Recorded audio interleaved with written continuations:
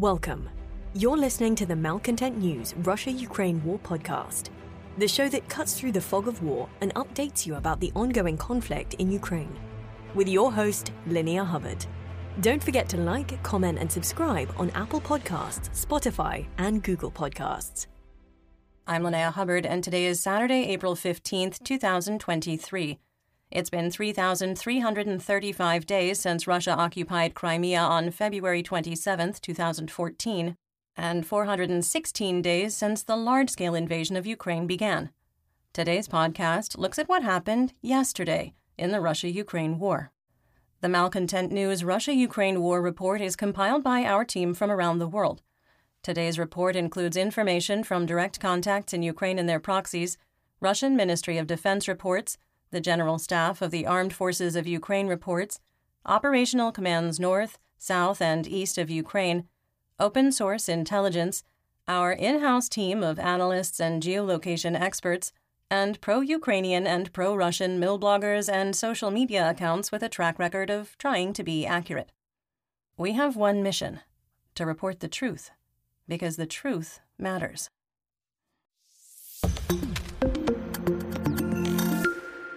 Some quick housekeeping.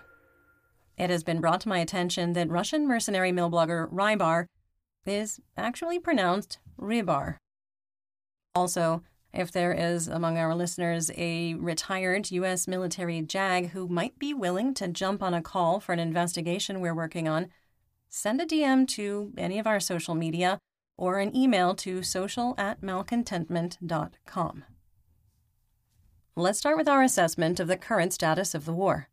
First, Ukrainian forces have started to set conditions for an upcoming counteroffensive that will start in the next 13 to 27 days, dependent on the weather. Second, we believe a large-scale Russian missile strike between April 15th and April 22nd remains possible. Third, the Russian Federation armed forces are combat ineffective and have exhausted their combat potential except in the Bakhmut operational area. Fourth, we maintain the Ukrainian defense of Bakhmut has reached its final phase, and Ukrainian forces are executing a planned retrograde operation. Fifth, Russian forces are experiencing a theater-wide shortage of non-precision artillery munitions, particularly anti-tank guided missiles, or ATGMs. Sixth, we maintain that short of using chemical, biological, radiological, or nuclear, also known as CBRN, weapons, the Russian military will continue doing everything possible to capture Bakhmut, regardless of the cost. And finally, Russian white nationalism connected to the Russian Orthodox Church and senior policymakers within Russian President Vladimir Putin's orbit are fueling religious and racial tension, which is accelerating in the North Caucasus.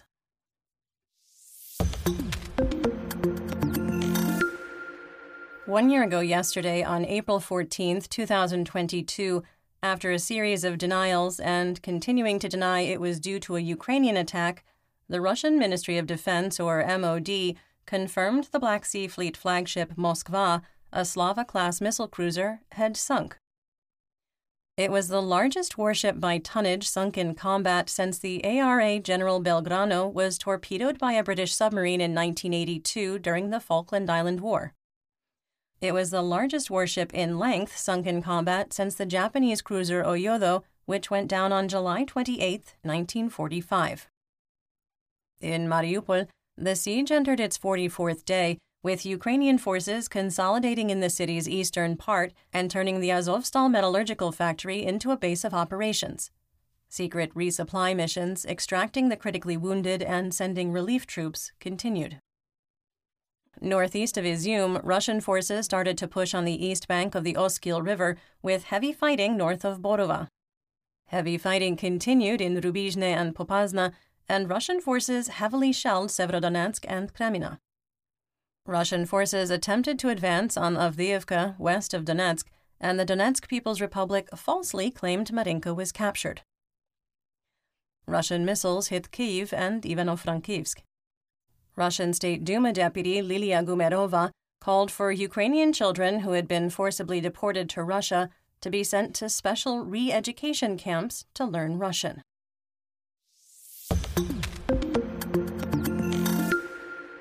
Let's get some regional updates, starting with Kharkiv. In the Dvorichna operational area, the Russian MOD reported fighting between DRG units in the area of Vilshana. Further south in the Kupiansk operational area, the Russian MOD reported fighting between DRG units in the Orlyansk area. Finally, in the Svatove operational area, the Russian MOD reported Ukrainian DRG activity in the area of Krokhmalne. There was no change in the line of conflict. Moving on to the Donbas region in Luhansk.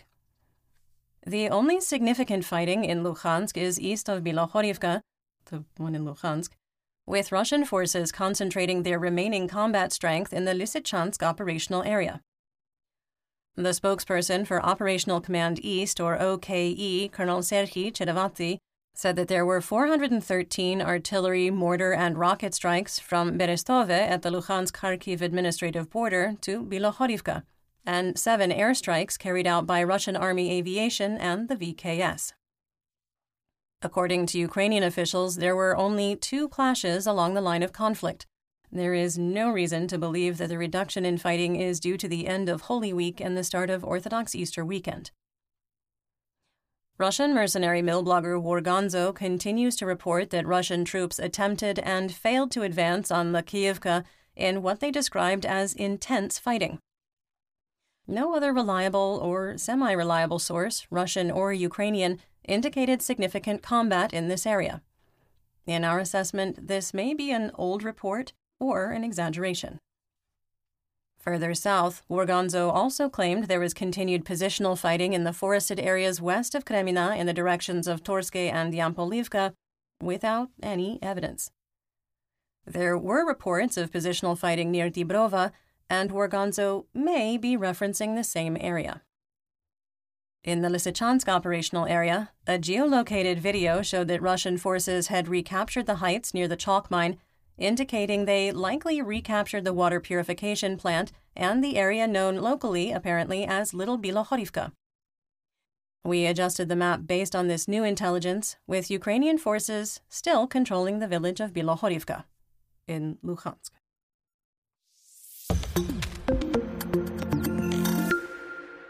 In northeast Donetsk, in the Bakhmut operational area, Russian mercenary mill blogger Rybar repeated more false claims. Otherwise, there were only small changes to the map. Russian VKS forces largely sat on the sidelines northwest and south of the city, engaging in minimal fighting after a failed attempt to advance on the T-506 highway ground line of communication, called a GLOC, that's a supply line, on April 12th. The situation for Ukrainian forces remains critical. The Russian MOD reported their forces completed 62 fire missions in the operational area, and the VKS and Army Aviation completed 14 ground attack sorties.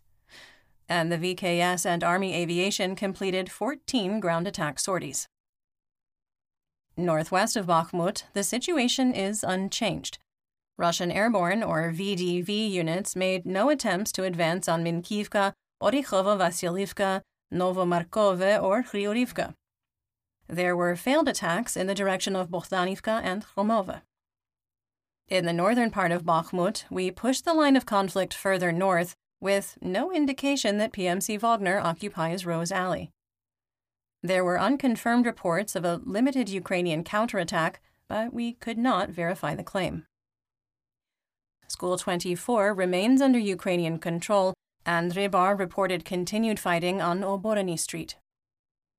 In the center of Bakhmut, the Russian MOD and PMC Wagner made no claims of any advance, and we maintain that Railroad Station 1 is under Ukrainian control, Railroad Station 2 is contested, and the combatants continue to trade control of the grain elevators. We do not have insight into the status of the state police station, and to be conservative, we move the line of conflict through the compound, indicating it is contested. In the southern part of Bakhmut, PMC Wagner reported that fighting continued in Korsonskoho Street, and Russian forces had not breached Ukrainian defenses or reached Tchaikovsky Street. The report repeated that schools 2 and 40 and the MiG-17 area remained under Ukrainian control, and countered our earlier analysis that the T504 highway G-lock was severed, and reported that the critical road was still open, with Russian forces mockingly calling it the, quote, road of death. There were no reports of significant fighting north of Ivanivske. In the Kostiantynivka direction, Russian VDV forces attempted to improve their positions west of the Seversky Donets-Donbass Canal in the direction of Predtechne and were unsuccessful. Sloviansk was hit by 7 Russian S-300 anti-aircraft missiles which struck the residential quarter and the city park. One missile hit the center of an apartment tower, collapsing parts of the upper floors. At the time of recording, 8 people were killed, including a 2-year-old toddler pulled from the rubble, and 21 were wounded. 5 people are still missing. 5 apartment buildings were damaged, as well as 20 private homes, a storage area, an administration building, a recreation center, and retail shops. You're listening to the Malcontent News Russia-Ukraine War Podcast. Our team of journalists, researchers, and analysts is funded by readers, listeners, and viewers just like you. To support independent journalism, please consider becoming a patron. You can find us on patreon.com/malcontentnews. In southwest Donetsk, in the Avdiivka operational area, heavy rain, localized flooding, and a consolidation of military resources to Bakhmut meant minimal fighting. Russian forces attempted to advance from the tree line adjacent to the H-20 highway west of Novobakhmutivka without success. Fighting continued in the no-man's land between Vodyana and Sieverne with no change in the situation. In Pervomaiske, Russian forces were pushed back almost to the E-50 highway, with only a toehold west of Pisky. Video from the Donetsk People's Republic, or DNR, militia channel showed a furious attack on the Ukrainian firebase at Nevelske. Ukrainian positions on the eastern edge of the hamlet were hit by TOS-1 thermobaric weapons, with a video showing secondary explosions from ammunition cooking off. At the same time, at least 3 armored vehicles were advancing. While the attack was better coordinated, it failed, and Russian forces retreated to their previous defensive positions.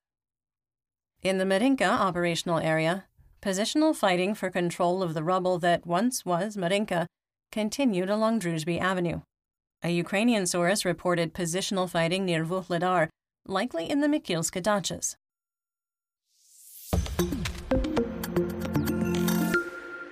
In the Black Sea, Crimea, Mykolaiv, and Odessa region, Operational Command South, or OKS, reported there were 12 vessels of the Black Sea Fleet on patrol, including 2 Kilo-class submarines capable of launching 8 caliber cruise missiles in total.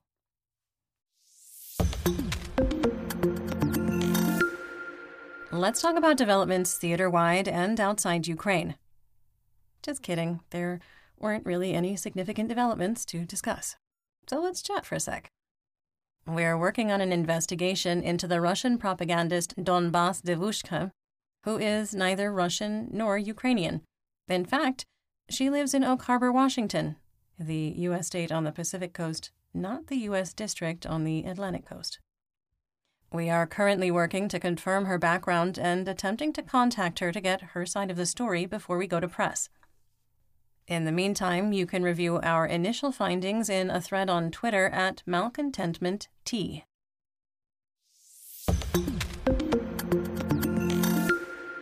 Speaking of shady people on the internet, let's talk about the Russian military mobilization and Mir. Our favorite FSB colonel, convicted war criminal, Kremlin pariah, and failed Mobik Igor Strelkov-Girkin wrote on his Telegram, quote, "Dear readers, as for the reports about the charges brought against me, I have not yet received any official papers from the Ministry of Internal Affairs, and therefore there is nothing to comment on in general. So far, I can only say that, regardless of the further actions of the authorities, I will behave, speak, act exactly the same as I have behaved until now. It will not work to intimidate me, but we will soon find out whether the authorities are ready to stop me." End quote. There may be a bit more to this story in an ongoing Game of Thrones that hurts my brain. Yevgeny Prigozhin has gone after Girkin using his social media channels. Prigozhin told his media arm Concord Group that even if Girkin Strelkov is imprisoned after being checked by the Ministry of Internal Affairs, he still has no chance of getting into the Wagner PMC, saying, quote, "Earlier, I offered Girkin Strelkov to join our PMC. He refused, and he showed himself to be a complete coward. We don't take pansies. Getting into the colony wouldn't help him either, since we don't take prisoners from the zones now. We don't take the offended. Girkin Strelkov is a complete bastard, talker, and useless creature. Recall that the ex-Minister of Defense of the DPR is now being checked under the article on discrediting the RF armed forces. A Muscovite turned to the police, who were outraged by the publications of Girkin Strelkov in social networks, as well as his Angry Patriots Club, where he openly criticizes the country's leadership." End quote. It's unclear what Girkin will be charged with or when he'll be charged. He's suggested he could face 2 charges. First, discrediting the Russian Federation armed forces, basically violating the so-called Don't Say War laws. Honestly, that one is an open and shut case. But it's highly unlikely Girkin would go to prison for this. Maybe a fine and "don't let us see you making YouTubes and telegrams again" kind of thing. Girkin will go quiet for a week or 2, then wade back into the water and go right back to his old act. The second possibility is fraud with the collection of humanitarian aid. So the Russian Federation terminology for humanitarian aid typically means for soldiers, and could range from socks and rations to drones and weapons. The other thing we don't know, because the Russian Federation is taking over the prosecutor's office in the Luhansk and Donetsk People's Republics, is if this is related to events of 2022, or if this is going backward to 2014. Girkin recently faced allegations that he took vast sums of money with him in 2014 when Moscow yanked him out of the Donbass for the failures at Slovyansk and the growing heat around the downing of Flight MH17. This would be a far more serious charge in a court system with a 99% conviction rate. While Girkin has done his dog and pony show since February of last year, he's turned up the rhetoric, going directly after Russian President Vladimir Putin. Girkin has a fan base, but he also has a lot of enemies. His enemies and the people he's angered likely outnumber his supporters. The pending allegations come just days after he went after the Nevelsky Battalion, accusing the leaders of fraud and malfeasance. Based on over 24 reports from various Mobik units from the Russian Federation, there are a group of individuals within the Donetsk People's Republic who have tremendous political and legal power that extends to the highest levels of the Kremlin. Girkin may have gone too far. This isn't the first time we've faced the loss of Girkin as a source. He was detained in August 2022 and got quiet for a couple of weeks before starting his criticism again. If you're newer to the podcast or the Situation Report, here's the important thing. Girkin is right. A lot. His predictions in the Donbass have been consistently correct. The issues that he points out and discusses are very real problems, and sometimes he points out obvious solutions that will never get executed. There has been a lot of speculation that Girkin is somehow protected. The most logical answer would be from someone within the FSB, given he was, is part of that organization. Girkin loves his homeland, he's Russian, and is fully committed to the destruction of the Ukrainian government, though not the Ukrainian people or the resources of Ukraine. Our personal view, and this is opinion, is that he deeply believes that Ukraine is illegitimate, doesn't exist, and is part of Russia. He's also racist, anti-Semitic, and his war crimes go beyond shooting down MH17. So could Girkin flee to avoid arrest on the run, or turn himself into The Hague in exchange for what he knows, banking that time in a Western European prison will be vastly better than a Russian one? Our opinion, after following the man for more than a year, we don't see it. We won't rule it out, but let's put it at less than a 5% chance. Further, he would have an incredibly hard time getting across the border. Everyone knows who he is on both sides, even when he shaved off his mustache. Silencing a high-profile voice like Girkin is a challenging political move for the Kremlin. However, Shoigu and Prigozhin are in a truce of convenience, and a good patriot is a terrified patriot. The Russian MOD needs an enemy, and for right now, it isn't so-called turbo-patriots. That is, not until PMC Wagner has been ground to dust. Then it'll go back to being turbo-patriots. So who is the new enemy of the Kremlin? Apparently, the League of Angry Patriots, who are, ironically, committed to seeing Russia win in Ukraine. Okay, but for realsies, thank goodness the Kremlin is not listening, because if people like Girkin had a seat at the big kids' table, Russia would be in a much better position on the battlefield. And that's what we know. Join me again on Monday for more updates. Until then, stay safe, everyone. You've been listening to the Malcontent News Russia-Ukraine War podcast. To help keep us independent, please consider providing financial support by becoming a patron. Want on-demand news in your hand? Download the Google News app and make Malcontent News one of your favorites to receive breaking news updates. Thank you for listening.